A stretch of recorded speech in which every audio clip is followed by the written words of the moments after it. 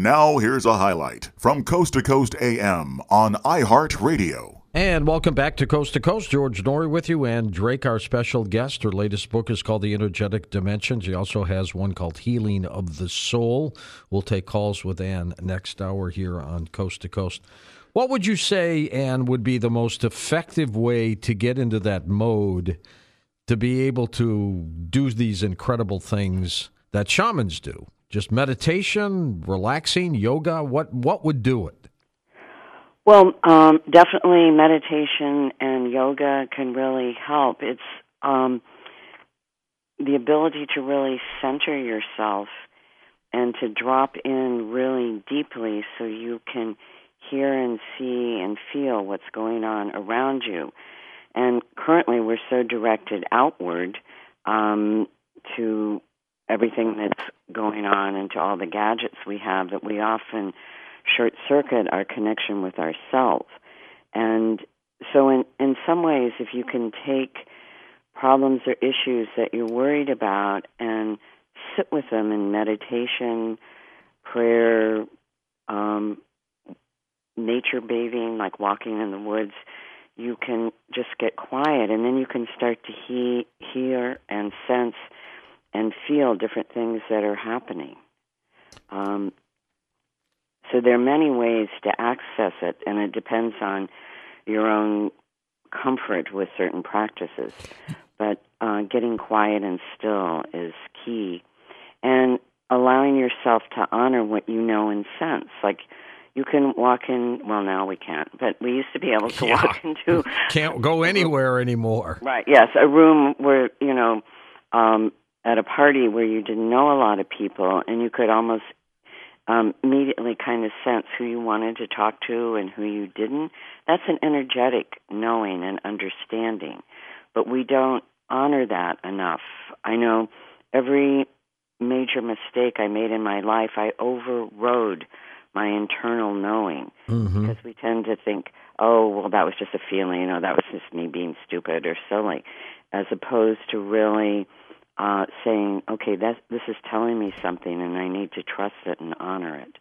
So I think that's a very important practice to do, is to, when you have those feelings and awarenesses come over you, to honor them. Just like mine was really strong to go back to Borneo, and if I hadn't gone back, I wouldn't have re-met my teacher. That's a good point. My whole life changed. So it's important to follow those hunches. You are big on the importance of compassion. Tell me about that. Well, compassion is what the world needs right now. We need compassion for ourselves and for each other. It cultivates patience, it cultivates understanding, and it's key for healing. I've never worked with anyone who was able to fully heal without developing self-compassion. When you have self-compassion, you can have compassion for others. Most people, if they don't like themselves about something, they will not like it in other people, but it's called projection, where you disavow your own reality, but you put it onto other people. So, if someone feels embarrassed about how they look, they'll comment all the time about how everyone else looks and think they look fine. That's kind of dynamic of putting it on others, what we feel. And that can happen with all sorts of things. But that energy goes out instead of owning it for yourself. But if we are compassionate, then we can shift the vibration around us. And right now we live in a culture where things are right or wrong, black or white, good or bad. And things are much more complex than that. And so if someone did something horrible, to hold them in compassion and try and understand maybe what was going on that they did that. And that's also where our karmic past can come in. Like if we killed someone in a crime of passion in another lifetime, we can have empathy for someone who does it now, because we realize how in a second you can snap and lose it. Whereas someone who hasn't experienced that will just think the person's bad and evil for doing what they did. Is compassion like forgiveness? Yes. It's like something, it's not about not taking responsibility, but it's about saying, okay, I really messed up, and I have to forgive myself, but I have to learn from it. Every time we make a mistake, if we think of it as a teaching, then we can grow from that. Well, there are a lot of people, for example, Ann, who are in prison that I think we should all forgive. There are some others that you can't. I mean, for example, if somebody's drunk and sadly kills a member of the family that you care about, I could forgive that for that tragic mistake. But I can't forgive someone who would go out and murder somebody heinously. Not accidentally, but heinously. Right. I can't forgive that. Now, does that mean there's something wrong with me because I can't forgive that person? No, does it? Because that's sort of a normal response, especially if that person is more embodying really sort of a sociopathic, dark energy that shows no remorse or forgiveness. I mean, there are a lot of people in prison who have killed someone who realize the grievousness of their act and have done their best to heal and transform. So I think there's that difference between forgiving someone who has worked to heal and transform and understand and grow versus someone who, the second I get out, I'm going to get revenge on the person that put me in and I'm going to kill him. There's a slight difference that way. Do you understand? There's a big difference. Yeah. So I think we have to allow for people to grow and change. And we tend to, you make one mistake and you're done. We do that in our relationships. Oh, well, they said this to me. I don't want to be with them anymore. We don't give people the space to make mistakes. You deal a lot with energy, and of course, all of us at some time in our lives have met psychic vampires, people who just can suck the living daylights out of energy out of people. Some of them are good people. They're nice people. They just don't know they have this trait about them.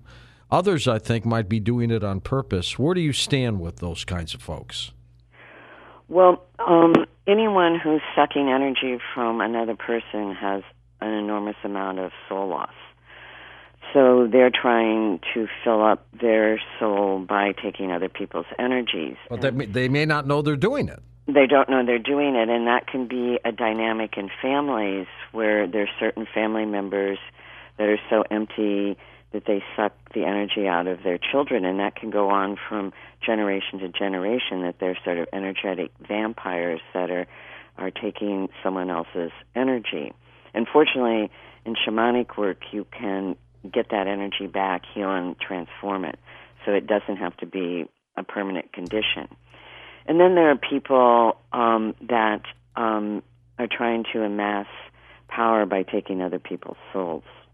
And that's sort of what happens in cult abuse, and when they, have sacrifices, particularly of infants, because their souls are so pure, they're trying to... Like Jim Jones and people, David Koresh, people like that, who have had this ability to have people follow them, right. But they kind of controlled every living aspect of their lives. Exactly. But to be controlled like that, you've had to have lots of trauma and lots of soul loss and looking for someone to lead you. And with a lack of awareness of that in our culture, people are easily manipulated out of their fear or emptiness into doing or believing things that aren't in their own self-interest, and and that further their soul loss. So it's important to realize the energies you carry that might be your own, which is sort of the whole idea behind my book, is to realize that often the energies that we absorb from other people, so like if someone's sucking your soul out, they're leaving their energy behind in you. And you don't want that. You don't want that, but you think it's you, especially if it happens to you when you're a little kid. It feels like it's who you've always been. Like when you're an adult and it happens, you can kind of like, well, I feel different. I don't feel good. I feel like something's out of whack. But when it happens to you when you're young, you feel like that's who you are. And so that's much more serious in terms of how one changes one's identity. What's the most important thing you think you learned from a shaman?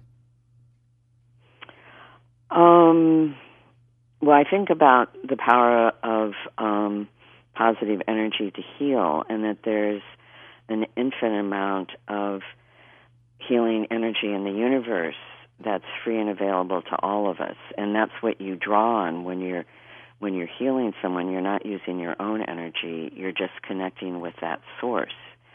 And just like right now, every day I do a meditation for sending, or visualization, whatever you want to call it, sending healing energy to the planet to try and heal the virus, but also to heal the vibration of greed, hate, and fear, which is permeating the culture too, because we have to heal those energies for us to be free to be our complete selves. Well, that's the best way to do it, I think. And yeah. At what point, if you had a group of people together and you were having like a session about this, you're reading from the energetic dimension, what do you think most people would want to know from you? Would want to know about the energetic dimension? Just about what you do, how you wrote this book, what it means to them. What do you think those questions would be? Well, it's intended to help you come to know yourself better and to see the ways in which there are all these veils that create how we perceive reality, and how that reality that we perceive is somewhat arbitrary and may not honor our core essence. So it's all about getting to the core essence of who we are and not carrying certain messages from our families that might be harmful, or certain beliefs and prejudice we might have carried from other lifetimes, and certainly from cultural messages that we get. And one sort of profound awareness for me about the way in which our culture can influence how we perceive reality. When I first was in the Peace Corps in Borneo, I was young and I had long dark hair, and obviously I'm white, and so I had pale skin. And there was a vampire named Pontianak who would seduce men and suck the life force out of them.